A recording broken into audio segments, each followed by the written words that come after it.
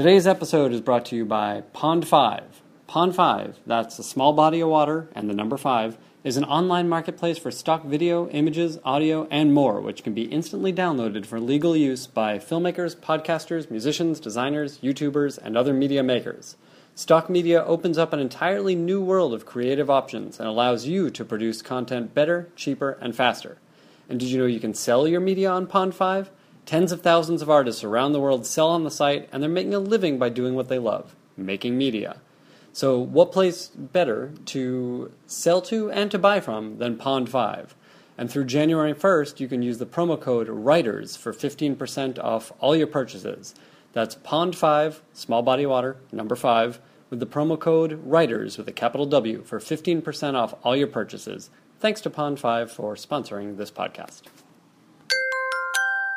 Now entering Nerdist.com. My name is Ben Blacker. I'm the creator of the Nerdist Writers Panel series. Follow me on Twitter at Ben Blacker and let me know who you'd like to see on this series. I'm always looking for new ideas for TV show, movies, books, comics, anyone you like who writes things.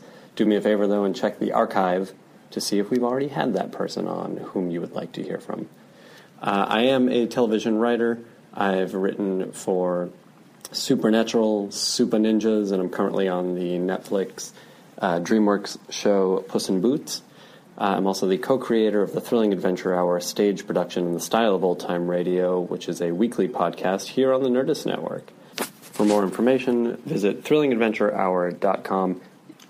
Hi, this is Ben Blacker, creator of the Nerdist Writers Panel and the Nerdist Comics Panel. Hey, speaking of comics, did you know that my writing partner, Ben Acker, and I have some Thrilling Adventure Hour comics that you can buy right now?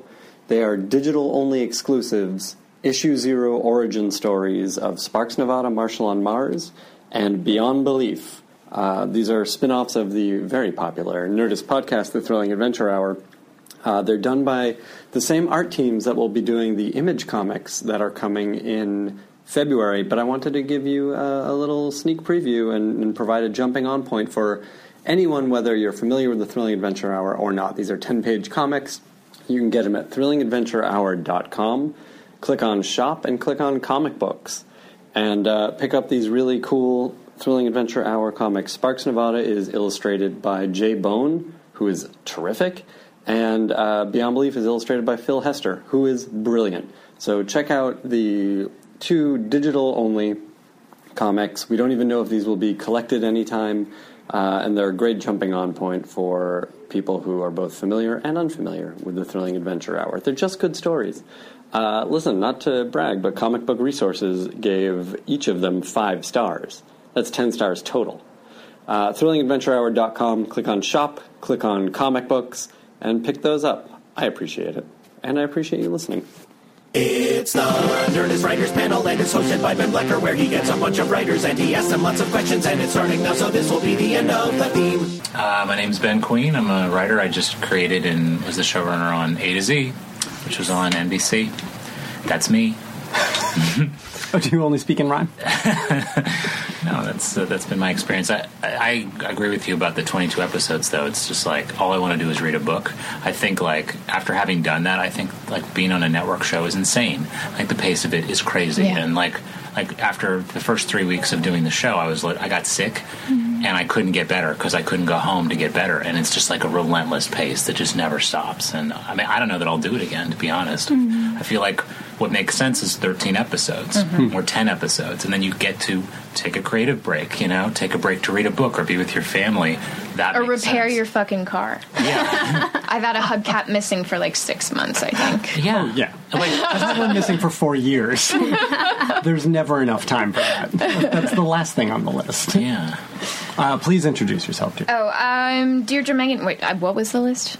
Deirdre Mangan. I'm a staff writer on iZombie. I did another staff writing gig before this on Do No Harm. One was at NBC. This is at CW. And iZombie's on when? Next year? Yeah, sometime. We haven't gotten an air date yet, but sometime next year. It's mid-season. We'll talk about that. Kim Shumway. I'm a staff writer on The 100. I was writer assistant last year, got a freelance, so got promoted. Oh, Yay. wow. I didn't realize that was how it went down. That's great. Yeah, I have a classic, Very nice. classic. Yeah, we never get that. Like, as much as that's the classic story, it's the rarest story. From writer's assistant. Yeah, to actually, That was kind of I was kind of like a hanger-on for a writer, and then, he was like, oh, I guess. What does that mean? I was just with David Schulner for years. I was his assistant, and he'd either get me gigs on his shows as a writer's assistant, or when he had an overall deal at NBC for a couple years in a row, and I was his assistant there in basically his little writer's room. And then when he finally got a gig, he was like, hey, come be a staff writer. All right. And I was all right, so I kept working. It's kind of exactly what happened with me as well. I was an EP assist, writer's assist, staff writer. No, you just got to cling on to these Basically, people. you have to find a mentor. Get your hooks in. Yeah. Well, make them think they need you. Let's talk about that. I mean, your story is different from this, I'm sure. A little bit. But we'll talk about that in a second. Let's talk about this for a minute. So how did you guys first meet these EPs who you became the assistants to, or you befriended? I worked at William Morris as an assistant. Okay. And then I left William Morris because that's not a fun job. And although I love my agent, I have to say. But so one of the other agents there represented Jason and knew he was looking for an assistant, knew I was looking for a job. Set us up. Would you have stuck with him? I mean, you stuck with him for quite some time. Yes. Did you stick with him? Would you have stuck with him if it didn't click? No. Literally, we had the best interview I've ever had in my life. It was an hour and a half talking about Contact and The West Wing. That's amazing. It was amazing because we have the same taste in kind of movies, and he's a big action feature writer, sci-fi guy, and I love sci-fi, so we ended up just hitting it off completely, and from then it was done. Yeah, there was no question. That's wild. And was there... He knew your intentions to write professionally going in. Yes. There's occasionally a sort of... It's a weird position, right? Because you want to be there to do the job that you're hired for, but your boss also knows that you don't want to be there forever. Yes. So how do you guys handle that? You might have like a graduate degree or something. Yeah, right. And you're like screwing in light bulbs in their house, and you're like, motherfucker. Exactly. So how do you guys walk that line? Something I've tried to do is, there's a certain amount of being an assistant, but also knowing that you're going to have to make that transition to being their peer or somebody who works with them. And so I'm a big believer in that you walk into a room and you control like 80% of how somebody perceives you. And you shouldn't come in as the assistant who's like yes master and like has their head bowed. You got to be smart but know when to speak, like know your room. And so if you're like a writer's assistant, don't talk out of turn, but know when there's room sometimes to pitch something, and make sure you're watching everything. And sometimes you'll turn to an assistant and you're like, what did you think of 107? And they're like, what? Or I haven't watched it yet. So it's just about I don't know, being the best assistant, even though you have qualifications that go beyond that, but also, the smart people and the people who are going to want to mentor you, like, notice. And they're going to ask to read your stuff, or they ask you to read their stuff and give them notes, and those opportunities are all over the place. So it's a funny social thing of being cool, like somebody they could go out and have drinks with, but also knowing your role and your place. So yeah, it's tough. And did either of you guys have to broach the...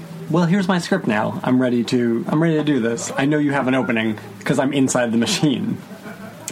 I didn't, because he asked to read my script first, so it wasn't kind of that awkward situation where it's like, please. Yeah. But also, he's always been very supportive, so there was no awkwardness about it. I've heard from friends that is the case often with their bosses. They don't ask. If that's the case, that's like a bad relationship where you're like, if they haven't asked, you need to break up with them. You need to jump to another place, and it sounds scary, but start looking, because it's never going to happen if you have to force it. Yeah. Did you have to do that? Did you have to jump ship at some point and go to... In my personal life, but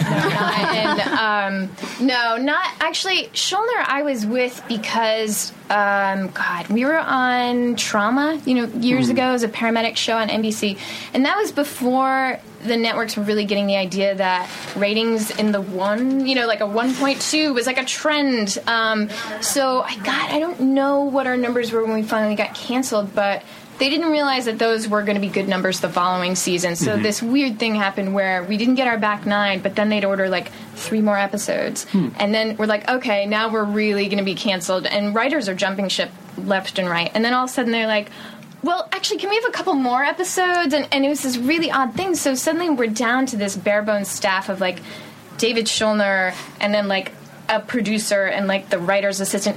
So things started getting farmed out. He was like, God, please, if the janitor walked in, he would have been like, do you want to write a sequence? So he gave me and a bunch of other assistants some scenes, and I wrote a scene, and he loved it. I mean, going to grad school actually helped with that a lot. When I was given that opening, he was like, whoa, this is kind of professional. So after that, he kept me really close, and I wrote like a storyline later and helped them out when they needed it, and then he brought me from place to place. It wasn't really... In fact, David didn't know me until I was somebody else's assistant. He didn't know me until he gave me those pages. Really? Wow. Yeah. That's really funny. So, yeah. And then after that, when he finally got... I just had samples, and he was always on me, of course, too. Because when you're an assistant, you're tired. And then after... I don't know you, but after USC, I was like, I never want to write again. But I do kind of want to do it as a career. But God, if I have to... you're so burnt out. But... yeah, you have to make it happen somehow, and that's how I slid in. All right, well, we'll get back to that. But Ben, you were nodding your head as they were describing their experience in the writers' room and finding the moments to speak up and all that. What was your experience coming up? Oh, well, I only staffed one time, and that was really just as just to have that experience. I'd written a pilot with Paul Atanasio, and then he had produced a show called Century City, which was about lawyers in the future. I watched that show. Yes, I did. It was pretty cool. I thought it was a cool concept, and it was a neat experience, but it did make me realize, like, I don't feel like it's me to go into a room and like to have to go to an office all day on someone else's show. Like, I was just chomping at the bit a little bit on that. So that was the only time I staffed, and I was very lucky that I didn't have to, just from my end. But it's really hard to work your way up without doing that. So, here's the thing. I wrote features for like 10 years when I was in my 20s. They never got made. And at a certain point, my agent at ICM at the time was like, do you want to try television? And at the time... Were they selling? I was getting feature jobs. I was getting rewrites and assignments and things like that. But there was so much development money in features at the time that you could make a living doing that. You can't do that anymore. Yeah. And also that leap was a much bigger one a few years ago. It was, and then but there was a certain period where like all of a sudden they were like, "Do you want to write a TV pilot?" And I got lucky because I got to have a sort of a workaround. I mean, I didn't have the skills or the ability, the talent, or any of that to be a TV writer. I basically didn't have any business doing it, but they were like looking at me as like a show creator, and so I got to do that, which is how I got my first few things set up, which is how I got Drive on the air when I did. And was it? Let's talk about that for a second. Was that something you pitched? I mean, Drive was on at a time when you could actually go and just pitch a show. Yeah. And someone might buy it. So was it something you pitched? Was it something you wrote? And like, what was your knowledge of TV going into that? I had written a pilot with Paul called Epic, which was for Fox, and I'd written another one which didn't get made. And I was like, after 2 years of it, I was like, this is ridiculous. Like, I want to write something that's definitely going to get on the air. And so I came up with that idea, and they brought Tim on board to basically run the show and for me to learn from. And it was like trial by fire. I mean, we shot 2 different pilots of that with 2 different casts. Oh, wow. We spent millions of dollars. How does that happen? Yeah. Well, I don't know. Do they still do things like that? I don't know if they do, but it was like... Not quite like Rob that. Thomas made Cupid twice. I don't know how that like happened. 10 years apart. Yeah. I mean, it didn't start... The original version didn't star Nathan Fillion. Emma Stone was in it from the beginning, but we had a totally different cast. And we reshot it, and then we spent so much money on it, and it was one of these things where it was like, then they just dumped it on a Sunday night after spending so much money on it that I was like, this is ridiculous. So that's when I just backed out of television, and I went to Pixar for like 5.5 years. And all right, I have a lot. That was his backup plan. I'll slink over to Pixar. No, I got very lucky. I had written a feature script. It was a spec that John Lasseter read there, and he was looking to hire a writer for Cars 2, and I came up and met with him, and I was the only writer on that from beginning to end. I mean, I was on that for 3 years, and then I wrote another movie for them, which has yet to be released. And but that was like graduate screenwriting school for me. So anyway, my point is, by the time I left Pixar and said I want to do television again, which was A to Z, I had accrued what I think would be the normal experience on a television show. I felt confident as a writer. I felt confident as a leader.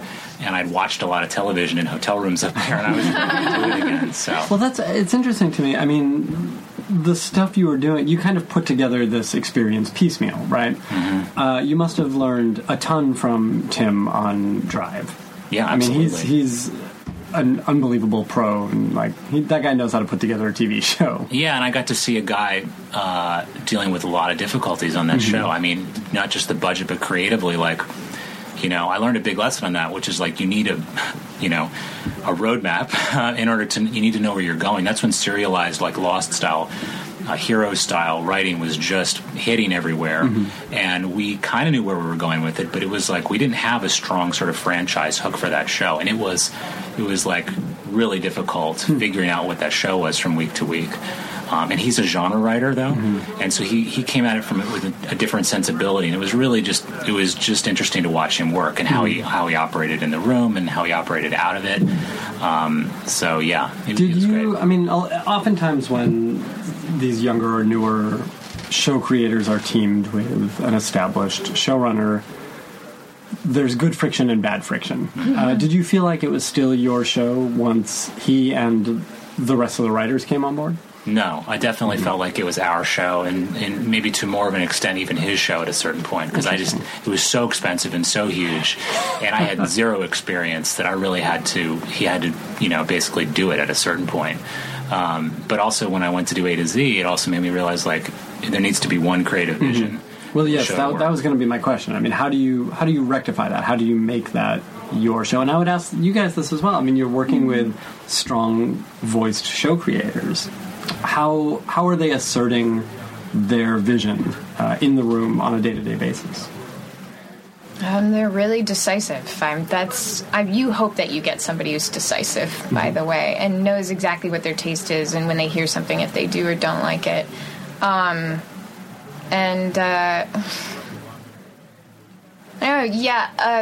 Always going in and kind of having a picture of where you want to end up at the end of that 13 or 22 episodes, and then just always knowing what direction the characters are moving in.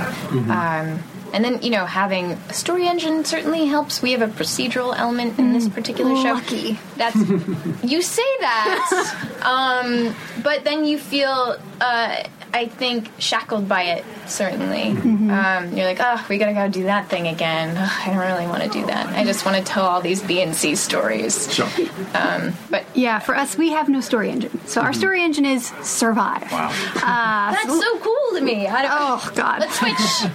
Seriously, it would be so nice to have Case walk in the door in some ways, but for me, in terms of how you get your vision and how you affect things, it's more what other people aren't focusing on or not focusing on, meaning our showrunner is very much an action guy, so what's the plot, what's happening, tell me what's the big moment, what explodes, that sort of thing. And so I am much more of a character person, so yeah, right, so I will do little twists on, hey, maybe we do a runner with this character, or maybe these two people would be interesting together. Let's have a quiet moment here. Yes, exactly. So that can be helpful, because it's not that the showrunner dislikes that. He does. He likes them. It's just that's not his first go-to. Sure. So you can be complimentary in that way. That's great. Yeah. And on the flip side, Ben, when you are a showrunner, how big a staff did you have on A to Z? I think there were 10 of us total. Oh, wow. So it's a good-sized staff for, 13 episodes? Yeah. No, you know what? There was 9 of us. Okay. I'm not good. I never really counted. We were very... when I hired the writers, I said, I want it to be a collaborative situation. I want everyone to feel like it's our show, not mine. And I took that from Pixar. It's very collaborative up there. And I hope that the staff... you'd have to talk to them. I hope they felt that way, because... I know my strengths, and I feel like I'm getting to know my strengths and weaknesses, and everything was always open for discussion. We didn't do a story unless everyone loved it, and we didn't move forward on big story points unless we really felt like there was a consensus, with a few rare exceptions. But I learned a lot just in terms of I really learned to be more gracious, to really be more thankful for the people there, to listen more. And you're talking about being writer's assistants like our writer's assistant, Gus Hickey, who was awesome. I mean, he was a really smart, amazing guy who would speak up and have fantastic ideas. And he also just sat there all the time, just typing in everything we said, which was amazing, really helpful. To think and do that at the same time. It's very difficult. Yeah, I wish the show could keep going so that we could give him a shot, but I'm just bummed that it didn't work out. But tell me a little bit, if you would, about how you balance that, collaboration, which everybody wants on a show. I think we get into TV because we like working with other people, and we like TV. If we didn't, we'd go off and write features and be weirdo loners. So how do you balance that collaboration and the want for collaboration with having your own voice for the show, or making sure yours is the guiding voice for the show? Well, at the end of the day, I just know what I want to see, and I know what I don't want to see. And to me, it's all about, I learned that it's all about being present, too.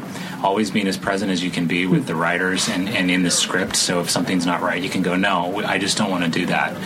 Or sometimes you have to take the script and go away and, try a few things. But in half-hour comedy writing, what I learned, which is at a certain point you just fall behind and you're all just sitting in a room writing it together. And so it doesn't get any more collaborative than that. And so there's one person sitting at the computer, it's usually me, or we'll break the room up into two rooms, and it's just what's the best joke? What's the next thing? I mean, it's super fun. If you've never done comedy writing, I'd never been in a half-hour writer's room. Just rewriting it together, or actually starting from scratch? Oh, no. Towards the end, it was we would get a big story together, and then we would just break up the room. You do these scenes, and you do these scenes, and then we would swap and rewrite.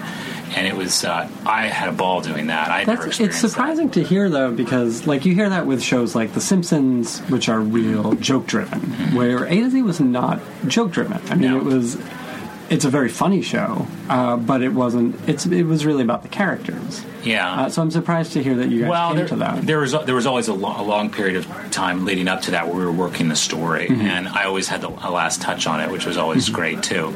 I mean, my big takeaway from Pixar when I was there, because I worked with John Lasseter pretty closely, is he would say, take the time, do the hard work in the first act to make sure your audience cares about your characters. And if you do that, they'll follow them anywhere. And we really tried to be rigorous every week to make sure there was an emotional buy-in to the stories. I mean, that's what we hoped would have set the show apart from others. And I hope it did for the few people that watched it. I definitely think it did. I mean, it had a great feel like you hadn't seen on TV in a while, or certainly you hadn't seen in comedies in a while, like that Mad About You used to have, this sweetness underneath. I want to talk about how your shows are broken, because it is an interesting process, and every show does it differently. Let's talk about iZombie. We've talked to Rob a little bit about some other stuff that he worked on and how he broke it, but every show is its own animal, too. How is the show broken in the room? Or is it broken in the room? Well, first we just started... the first week or two, we did the usual. I've done this on a couple shows where you talk about the character arcs. What do we want to do with this character this season? And you go down the list. And then I'd say every episode, in this one in particular, because it's a zombie who eats brains, and it's those are the cases. A body comes into the morgue, she eats the brain, and then uses the brain to help solve how that person was killed through. She takes on the traits of the brain. Sometimes, I think the pilot, she's a kleptomaniac, so they do this fun, quiet thing where she's just swiping things off of people's desks, and you get it eventually. And cool. And we'll sometimes take on their personality traits. So that is a lot of fun. It's a procedural element, and that's the fun part of it. But she does have to solve the case. So we usually enter into an episode with a cool brain. We usually try to we've been coming up with we were all asked to try to come up with A stories, cool brains, or situations. And so you go in with a brain you like, and then figure out how that person died, what's a new interesting way we can discover a body, or how were they murdered, and how would that kind of character be murdered, or why. And then, of course, just looking back at where we left our B, C, D stories, then you continue those throughout. But we always start with our A story first, and then lay in the B, C later. Or if Rob has to step out of the room, we pause the A story, and the B, C beats are just easier for us to drop in ourselves. You know, when it's the number 3 down, you know, Diane and Rob are often off doing other things, and that's a thing that the babies in the room can do, is like figure out where those things go and whether they're good for act outs. And then, you know, they come back in and we figure out the A story. And then once we have the beats laid in, we do a massage pass. What is that? Rob will come in, and before the writer has to go off to outline, usually when we just get the beats laid in, we write a story area.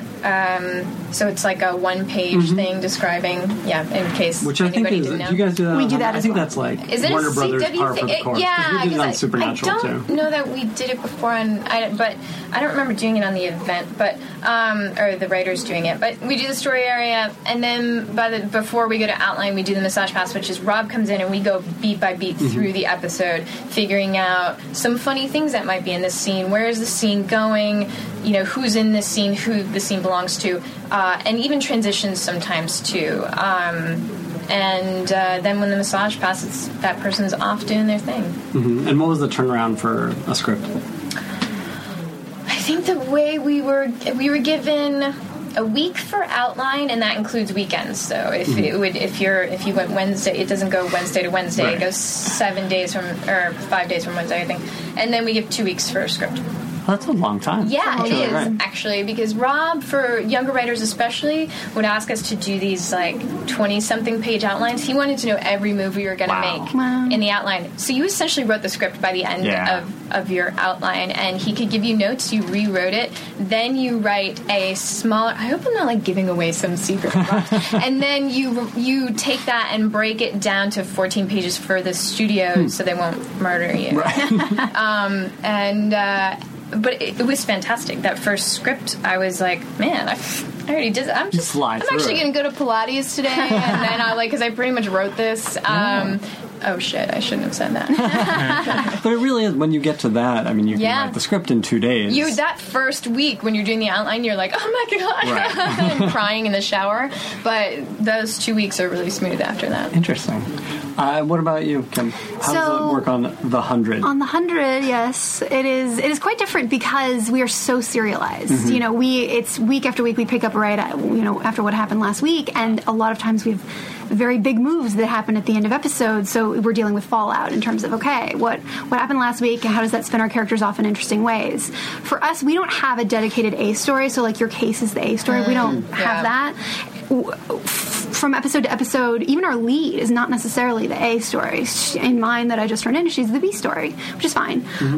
It's just a matter of what's the choice that these people are going to face. We really like that on our show, like, give us moral choices. What are the things that you would have to do to survive that maybe aren't so palatable, and how can we push the envelope a little bit in terms of what we're choosing to do? So one of my favorite episodes really when we found the show in season 1 was episode 4, and we called up the network and was like, is it cool if we hang a kid? And the network was like, go for it. Like a kid? 17-year-olds. Okay. Is it cool if we have like a 12-year-old girl murder someone? Is that cool with you guys? And they were, to their credit, they were totally supportive. They let us do whatever we wanted. And so... They wouldn't even let us say prick. Yeah, I don't think we can say that either. But we can hang a kid, so... Sure. Yeah, so we just have to figure out, where are we in the story? What are we doing in terms of the emotional arc, especially of the lead? Where is she going? And from there we build out. So what is the moral choice? What does this person have to get accomplished in this episode? And oftentimes, they're big, drastic moves that we're trying to figure out a way to do them in a way we can get away with, frankly. So that's been fun, and it's great fun because we do a lot of stuff you can't do on a lot of shows, which is part of what makes the show awesome. You mentioned finding the show in that first season, and I'm curious to hear about this from all of you, really. I mean, what did you see or what did you learn as you moved through these first 13 episodes if A to Z had another season, what would that look like from a production standpoint, from a writing standpoint? In my head, I was like, well, the show is the show. But now thinking back on it, I'm like, well, we did try and make it. We did try and add a few more jokes than I probably would have added were we on, say, a cable outlet or whatever. So that, I think if I had more episodes, I would lean into, frankly, the big romance of it a little more, the romantic comedy aspect of it, and less about the sitcom joke stuff. That would be my big change. That makes sense. Makes sense. What about the way the show is put together? What about the way stories are broken or the room is run? I mean, I wouldn't change that at all. Started falling behind by... Well, just a little bit. I mean, I wouldn't... We always knew what our stories were, and I wouldn't change that, which is that we came in the first day loaded with relatable relationship stories that we also felt were unique, that other people had not experienced in this specific way. That whole idea that, like, specificity is the enemy of cliche. Like, we could tell a story about, like, dealing with something in a relationship too soon, but what makes it specific to this couple? I wouldn't change that. And Kim, having been there from the beginning on the 100, how did you see, but also a little bit outside, which gives you a really interesting perspective on it, not being a writer, but the writer's assistant. How did you see the staff and the showrunner figure out what the show was? It was actually amazing because it was a very long process. I mean, I think we broke episode 4 for like a month. We felt very behind during that process, but it was just this issue of finding we're going to make the difficult choice. That was really the thing that we figured out was the key to our show. And it didn't start out that way. It started out as, fun adventure story with kids on the ground. How do they survive? And then we realized, well, to survive, you're going to have to make some tough choices. So it was just a matter of, can we do this thing? Will the network let us? Will they embrace it? Which they completely did, which was fantastic. And then it was, how do we make our characters watchable at the same time as having them do horrible things to each other, right? Which is, it's broadcast, so you always want the likable characters. And so when you're accusing someone of murder falsely, is that likable? And so how do you figure that out? So how did you guys figure that out? How did you approach that? It was just leaning into the perspective and making sure that everyone had a good reason for what they were doing. I think we spent a week talking about the knife that our lead found and how that would be the clue that would lead her to accuse the guy that didn't actually do it, and so how she had to know that it was certain character's knife, otherwise she wouldn't be able to, and for any of the plot to happen. So it was just leaning into that POV and just making sure that their choices made sense from their perspective, which is hard because we have a cast of 12 plus recurring. So it's insane the number of characters we're dealing with, but focusing on that was very helpful for them, I think. That makes a lot of sense. I wanted to ask all of you guys about tone, starting with you, Deirdre, because Rob has a certain tone to, I think, specific. A lot of the stuff he's worked on. Yeah. So how do you, as a staff writer, try to emulate that, or do you? It's hard. That's been really fucking hard. It's really tough because it feels like that would be the big concern in your draft, because the plot is taken care of. Exactly. It's the main concern. You're like, is this a moment she just ate a person's brain, or it's death? It's always death. And when is, like, the episode that I wrote, it's, someone she knows, and so you're trying to balance that. This show is funny. These are funny characters, but also they're going through very real, depressing shit. So how do you not just be a bummer? And Diane Ruggiero actually had a very good, she's like, don't come in asking yourself what's funny about this scene. Don't go there first. Start with pathos and then find what's funny in that. And there's this example she always gave from an episode of Veronica Mars. I think it was called The Rapes of Graft. I remember that episode. There's a moment where Veronica, she's got that song stuck in her head after her I think college roommate is raped. and there's a song she has stuck in her head, and it's there has to be a morning after, and she's just like, and that's the way real people deal with tragedy and shitty situations too, is to make light of it, and that's where we're always going for. What we're always going for is digging into what a person would really, the situation you'd really be in, and those feelings, and lean into those, but find a way to kind of crack wise too. But the jokes aren't supposed to be the most important thing. So my scripts tend to lean towards more depressing but somewhat witty, and then Diane takes them and makes them like fucking hilarious.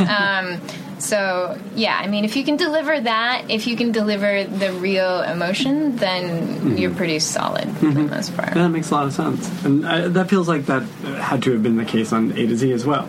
Yeah, I mean, I said I think the first day I didn't really want anything to feel like it was a joke. Like, we had a lot of really funny writers on the staff, and a lot of them could tell great jokes, but a few of them had, I think, to fight that as we went on. And did you hire all comedy writers, all half-hour comedy writers? Yes. I wanted it to feel like an NBC network show at the end of the day. I wanted it to succeed as that.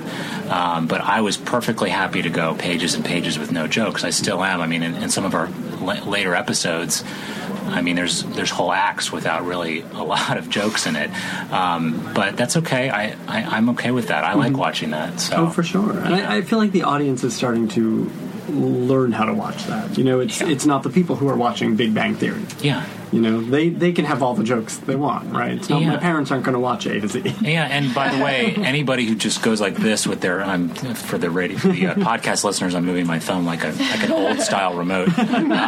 We'll just see a show like Enlightened or Breaking Bad, where it's like completely interchangeable, the genre, but for some reason on network they have these rules that you have to have it be a certain way, and I think they're changing those a little bit. It feels like it. Yeah. It does feel like, I mean, the fact that you guys are working on hour-long shows that have a good deal of comedy or a good deal of action and some very dark action. Well, with you guys' shows, I mean, like genre shows seem to straddle that in a really great way. You can have great humor and suspense and drama on those genre shows, which is, I think, why they're the most fun to write, right?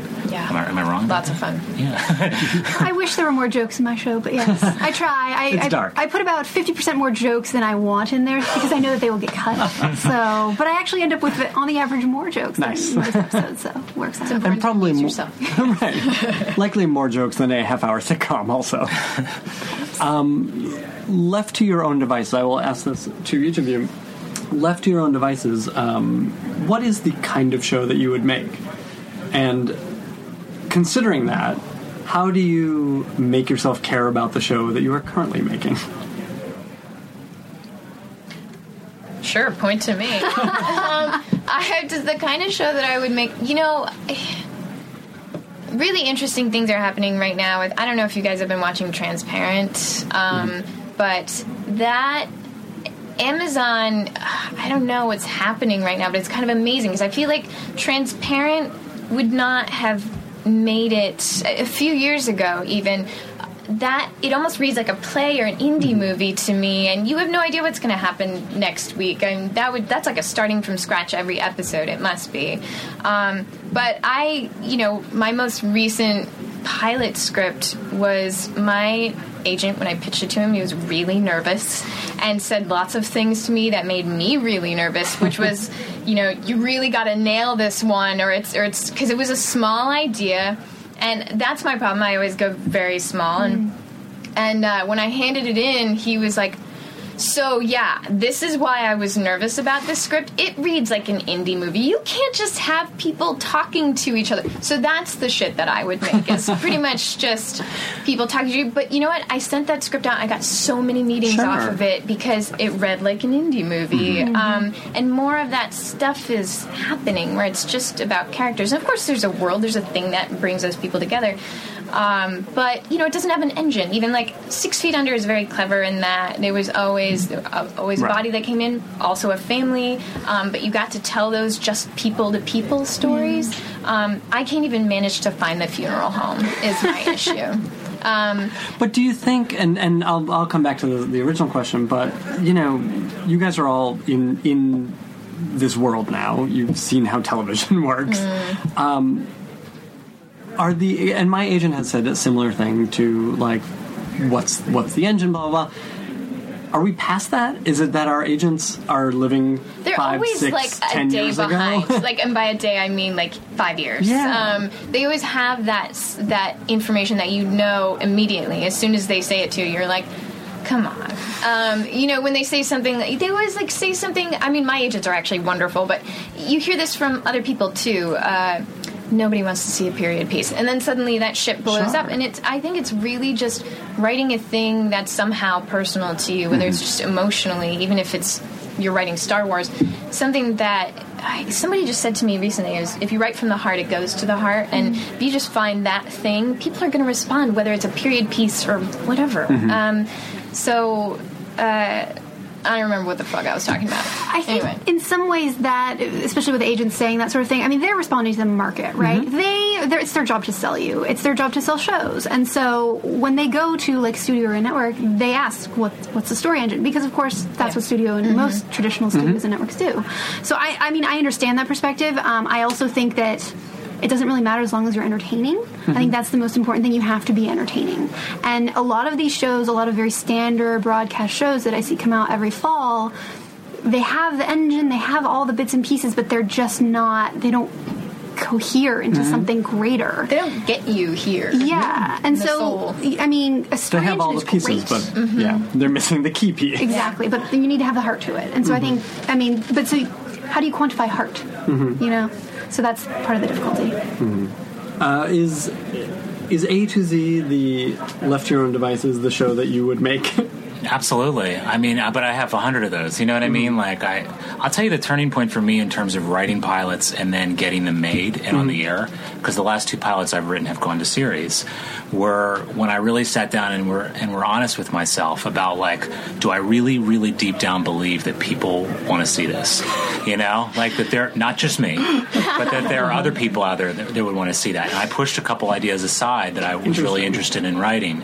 And I'm having that situation now where it's like, if I'm going to go develop again, which of these ideas that I want to do are going to be the ones that I believe in, because people can feel that at network, and they can feel it at the studio. They can feel the passion and the belief in it, and they'll buy into that and say, let's give him a chance, because if he believes it and we believe it, then maybe there's other people out there that will believe it. And that just is like an amazing a piece of energy that just flows through the cast and the crew, and it gives everybody a sense of positivity, and it makes for a really great work environment too. I think. I mean, we had a wrap party on Friday night for the show after production, and it was so much fun. Everyone had a great time, even though we were all unemployed. Well, you feel like you made something good. I mean, and we all believed in product. it. And we all believed in it. I mean, but yeah, it's a great time to be creating TV right now. Like you say, with Transparent and all these shows. Like, if you have an idea, chances are there's a network for it out there, which is pretty cool. Yeah.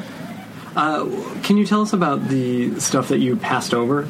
The stuff that you said, these aren't the ones that people want to see right now, or this isn't the right story to tell? What was it about those? Well, I have a little process which I do, whereas I'll talk to my wife about the ideas and see what she likes. I'll go into my agent's office at the beginning of every season and pitch them 15 ideas and say, what do you think? And they'll pick 1 or 2. And I don't just do those, but usually I'm happy with doing those. You know, I went in and I go A to Z, relationship from beginning to end. They're like, do that one. And that was real easy, because that was the one I really wanted to do. It's all about volume for me. So, I don't know. Interesting. Yeah. Same question for you guys. When you're writing on your own, I mean, this pilot that you did, when you can find time to write on your own, how do you decide what story to chase? This is a question that comes up a lot on these, and I don't want to answer it. I generally chase characters, if that makes sense. I mean, I really, the pilots I like to write are kind of things that are not on television right now. I like to write things that I don't see, that I can't watch. I like sci-fi stuff, so it's great working on the show that I'm on, but I also, I mean, I defy genre. Like, it doesn't matter to me what the story's about. It's just who's in that story, and so I want to see, you know, what are their dilemmas. I like really intelligent characters who get to talk a lot, quite frankly, and I know that's probably annoying to some people. That's why you could talk about West Wing for an hour. Exactly, right? So I feel like that's the last time we got to see that. Yeah, was exactly. the smartest people in the room just talking, and it was fascinating. Yeah, and you cared about them, and you were interested, and you wanted to be as smart as these people, and you wish that these smart people were in charge as opposed to the ones who are. But yeah, so I'm always kind of hewing toward that, and so within that, anything can happen, right? Because as long as you have characters that you're interested in, it doesn't matter what the story is.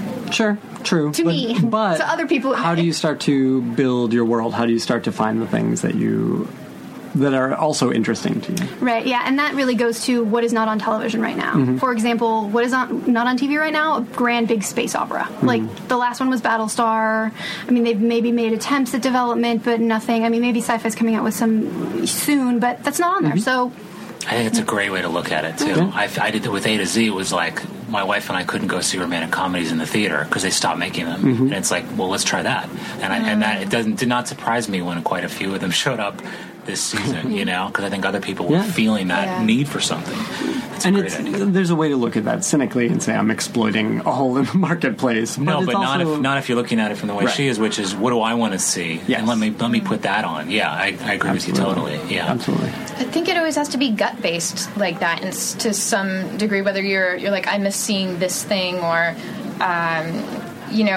characters. Mine's definitely gut-based in the sense that I find myself usually obsessively thinking about a couple of things, and it usually has something to do with what I'm going through at the time. Like, I think when I turned 30, I was having these... I had a best friend back home. This is what my pilot ended up being about. This girl I grew up with, we went on very different paths, and she's pretty much drunk every night, works at a bar, drives a Volkswagen Golf, also works at Build-A-Bear, drinks with the same people all the time, but she's fucking hilarious and amazing. And I was like, how do you not just want to kill yourself every day? I would kill myself if I had your life. But she's she's kind of like a townie, but she doesn't feel like a civilian. She's one of the most fascinating people I know. And I'm always trying to get her to move to LA. I'm I feel like I'm in the life raft, and I'm trying to help her. And then I'm like, you're such a dick to take that perspective. So then I was trying to understand from her perspective why she loves her life so much, because she is pretty happy most of the time. And so I did this weird thing where I went home and hung out with her and did some Molly with her and just got into her life with her. And that's what I ended up writing about. I realized when someone asked me, why do you want write this story now? And it turns out it was all about me turning 30 and having these insecurities of my own of what direction am I moving in with my career, and do I even know a guy I would bother having children with at this point? And you have all that shit on your mind. And I was looking at her like, dude, you need to, you're not even moving in any direction. And so it was all about something that I was going through. I had no idea. I was looking at the symptom, and then when you work yourself backwards, so you write something that I just write about shit that's bothering me, apparently. But did you have any self-awareness when you were writing it, or would that have made it too difficult to write? No, I didn't have any self-awareness when I was at the stage of being fascinated with her and wanting to write something about her life, because it really is. There's this one street that she hangs out on called Lark Street, and there's people like her hang out on this and they're not quite like the other townies. It's just really interesting. It's its own ecosystem. And so I'm like, I gotta write, but I'm not quite sure what's interesting about that and what's universal about it. So when I became self-aware was when someone finally dropped that big question on me of why do you want to write about, why are you writing about this? And that for 4 days, I was like, I don't know. And I was spinning, and then by the 4th day, though, I did a lot of soul searching and just hit me. And, I'm freaked out about turning 30. That's what it is. And don't write the show about being freaked out about turning 30. That's boring. But put it in there in a latent sense, and it's more interesting.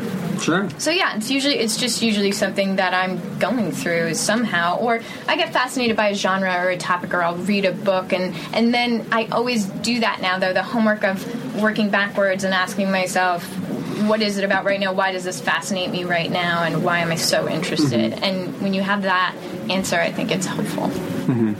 We've talked on these panels a bit about, and you brought it up earlier, I mean, when you write from the heart, it touches the heart. But that's very difficult to do. You know, how do you guys put yourself into that space to be honest on the page or to explore yourself or your emotions on the page?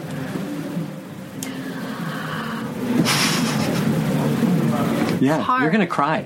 Well, it's hard. Specificity Yeah. is actually, I think, it's not as hard anymore. You just lean into it because you realize that makes the best material.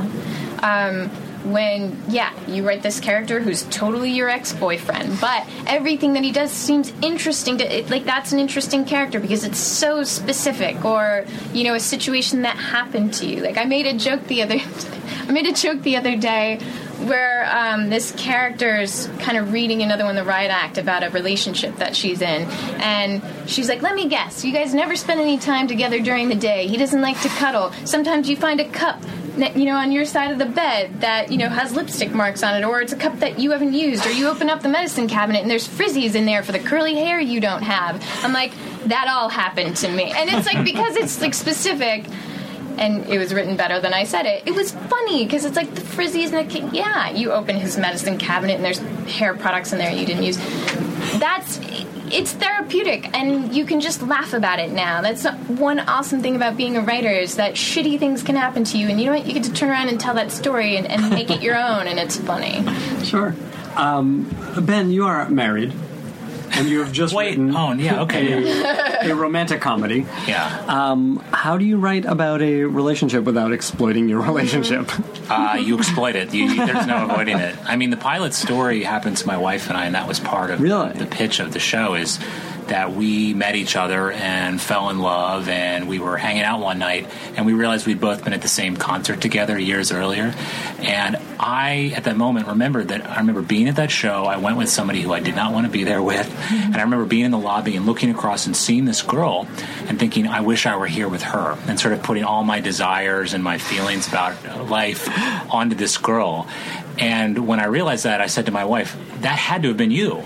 And her take on it was, maybe, which is exactly the sort of difference with the way we look at those things. Mm-hmm. And I took that sort of scene and sort of extrapolated very extreme versions of those characters to build the story around. Mm-hmm. That's how Andrew and Zelda became. So, and there are certain stories in the show that are things that happened to us, but mostly it's like because that base was there, because it came from that one place, I always felt like there was a touchstone to us. Mm-hmm. And so that was important. And then it became all about fictionalizing and just getting the best stories out of it.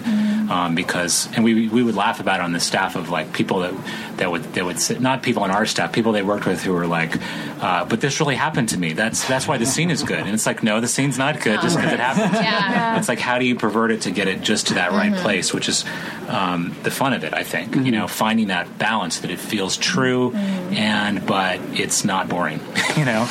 So. And it sounds like, though these characters did come from you and your wife, though they were based on you, you didn't have a lot of trouble sharing them. No, not at all. Well, there's things I wouldn't share, but if it's, I don't know. No, not at all. But I mean, letting others have a hand in sharing them with the rest of the staff. Characters. I had no choice. I mean, you run out of stories so quickly, For sure. And I hired people who were, and it was part of the hiring process. I said, and you guys are.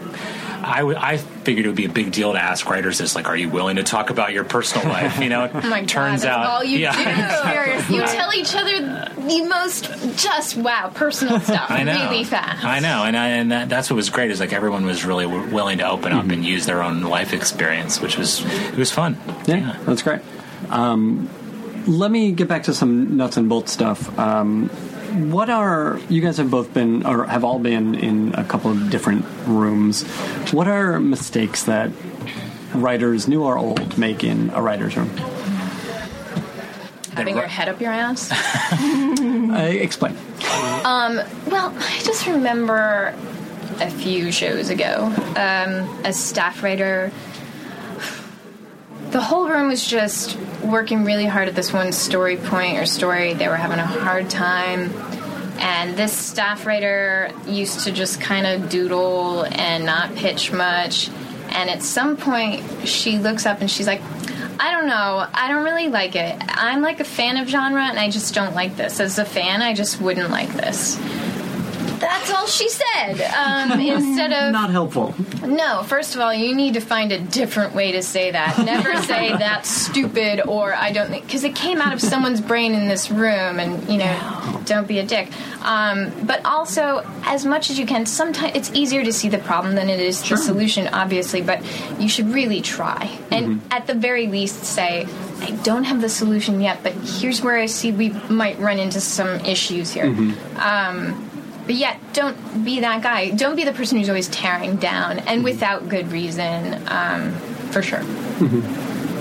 I would say, it's kind of unfair for me to give this perspective because I was on the other end of it. But I would say writers that don't talk, that drives me a little crazy. Like, especially because, I know you're all really smart. Like, say something. And people. What do you think is going on when you have a writer who's not talking? I think a lot of writers are genuine introverts and they're shy. There was one writer I talked to, very, very smart writer, and it's just shy. I would hire this person again. But, you know what I mean? And then the other thing is, maybe pushing too hard, feeling like you're not heard. I heard everything the first time, and you don't need to say it 10 times, And then from my end, I did that a lot when I was at Pixar, to the point where I was like, okay, they hear you, just because you believe in it doesn't mean everyone else does. So I've seen it from both perspectives. It's interesting. I've seen some writers make mistakes in terms of getting bogged down in the details, which is interesting because details are important, of course. But, for example, in our room, we have the R word, which is radio. Because the logistics of radios on our show, it's just like the thing that will kill your story. But if you get too deep, who can listen on the radio? Which radio are we talking about? All of that. So it's no, what is the story? Let's take a step back. And that's really a valuable thing I learned from kind of the upper level people in the room who would say, okay, setting the radio aside, what is the best dynamic? What's interesting about this story aside from that? And then let's see if we can work backwards. But if you get too focused on little teeny tiny things and you can't see the story anymore, and then it's just not helpful. To that point, I bet I'm moving a few steps over. You have to realize that you're there to give the showrunner you're there to write the showrunner's show. You're not an unappreciated genius. This isn't about you right now. Someday it might be, and great. But, you're there to... So it reminded me, because sometimes when a room will sometimes go off the rails when a showrunner walks out of the room, because it's well, I don't like that idea. Well, Too bad. That's what the showrunner wants us to accomplish. If he wants us to get around the radio issue, if he's cool with the radio issue, we're cool with the radio issue. So now we need to move forward. And a lot of people, we're all narcissistic. We have a hard time realizing that we have to serve. Yeah, that's similar thing to what has happened in our room as well. And it's interesting because it's really about the showrunner. The show is about the showrunner. It's not even about the show so much as the showrunner. So you can have an idea that you think is awesome and perfect for the show and totally on, but if the showrunner disagrees, that's it. It doesn't matter. Yeah, save it for when you get your own show. You're wasting your time. Yeah. You keep pushing and similar question: mistakes that writers make on the page and how to avoid them. Well, just having gone through it again, I would say, and do you want it from my perspective, what mistakes I've made, or do you think mistakes... Either way. Either as a showrunner or as a writer, as a staff writer. I think maybe not trying to put your own stamp on it, I think is really important. Show me your voice. I hired you for your voice. Show me that. Yes, try and write in my voice, but also feel comfortable enough to create. I want to see stuff on the page that we didn't talk about in the room. This is just me personally. I know a lot of showrunners would not want that. Rob's definitely like that too. Yeah. Because if something feels alive and it's still not working, that's okay, but because we can figure it out. There's that, and then there's also just taking forever to turn a draft in. Just turn it in. Is a work in progress. I'm always rewriting my stuff. But that was it for me. I was really lucky. I had really good writers on my staff, so there weren't a lot of mistakes. What have you guys seen or done, or advice that you've taken to avoid mistakes on the page? Because obviously you guys have not made mistakes or anything. No, not many. All the mistakes, all of them. One problem I have with my scripts, I think, sometimes is that they're a really great read. Sometimes I'm very good, and that's something I worked really hard at doing. I used to be, a couple times I've worked doing notes, script notes or whatever, coverage. And I'm like, God, this is so fucking terrible. I really want to write. Like Frank Darabont, for instance, makes the most readable scripts. Shane Black, too. You're like laughing at the action description as much as you're laughing at some of the dialogue. And so that's really important to me personally. I think you can kind of pull the wool over people's eyes when you're sending out a script, but of course when it actually comes to shooting it,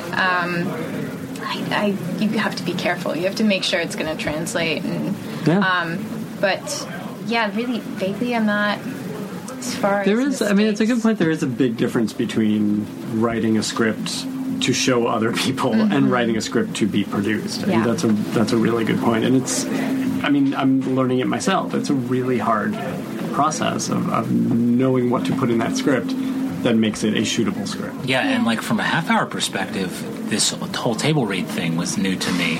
I mean, granted, so great. We did table reads at Pixar, so I was getting used to those a little bit, but like the first draft you write is for the room.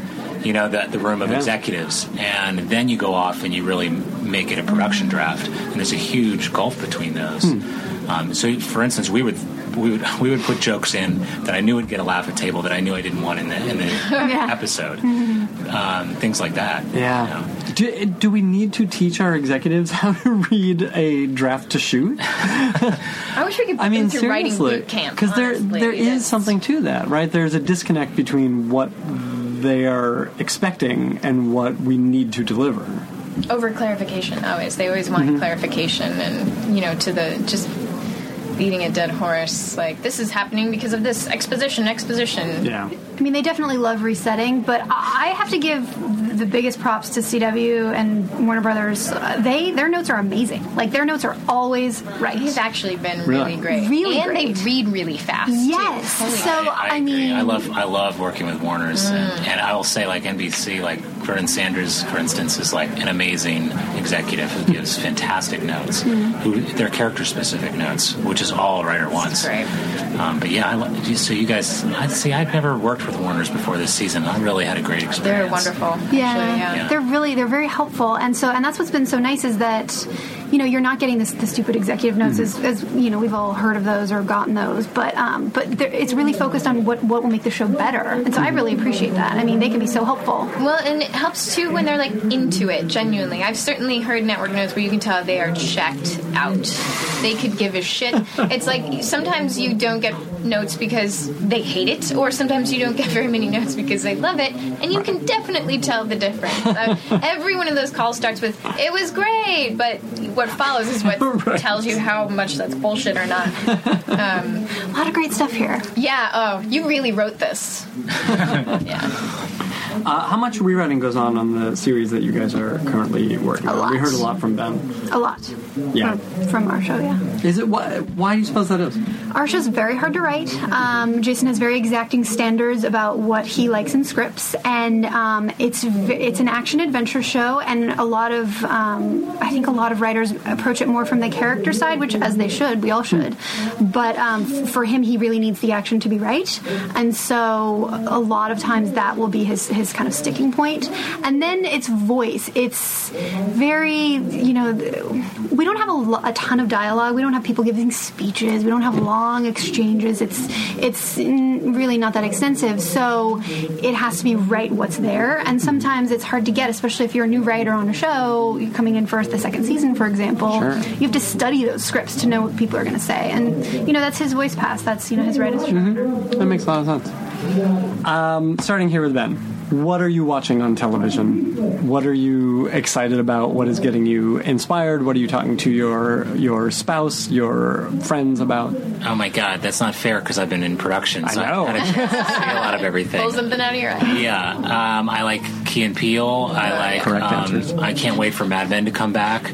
I watch a lot of late night talk shows. I watch SNL. I used to watch Enlightened when it was on. I love that show. I wish more stuff like that were on.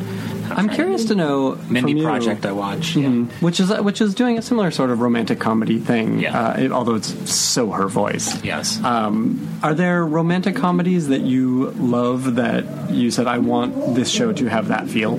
Yeah, absolutely. I mean, Nora Ephron movies, Love Actually. I mean, that was sort of the sweet spot of what we were going for. I love those movies, and they just don't make them anymore. They don't make big budget romantic comedies. I'm talking about ones that, like, they're sophisticated light comedies with, like, the kids call them today the feels. They have the feels in them, you know? You just don't find them. It's such a bummer. Even, I mean, I feel like even When Harry Met Sally, as great a movie as it is, I watched Broadcast News again recently. Oh my God, I love that one. Yeah. Which is like, there will never be a movie like that again. No. It's just too smart. It's about smart people. Well, television having emotions. Television has stuff like that coming on, and it's all about TV now with stories like that. What are you watching, Deirdre? What are you excited about these days? My brain always freezes at this question, even though I know there's. It's like when you used to walk into a video store. What are those? And you forget everything you wanted to see. Transparent for sure. God, Louis, Game of Thrones, obviously, The Americans, anything on HBO, basically. Good answers. Anything on FX also? Yes. It sounds like. Actually, yeah. Yeah. Kim, what's going on? What are you putting in your eyes? I'm loving Homeland this season. Loving. They have completely reinvented themselves in an awesome way. Yeah. Oh, it's so great. So you should definitely check it out if you haven't been catching up. The Good Wife, still amazing.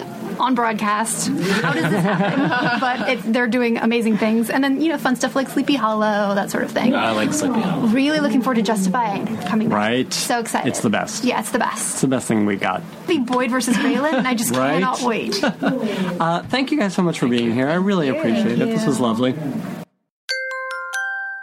Now leaving Nerdist.com.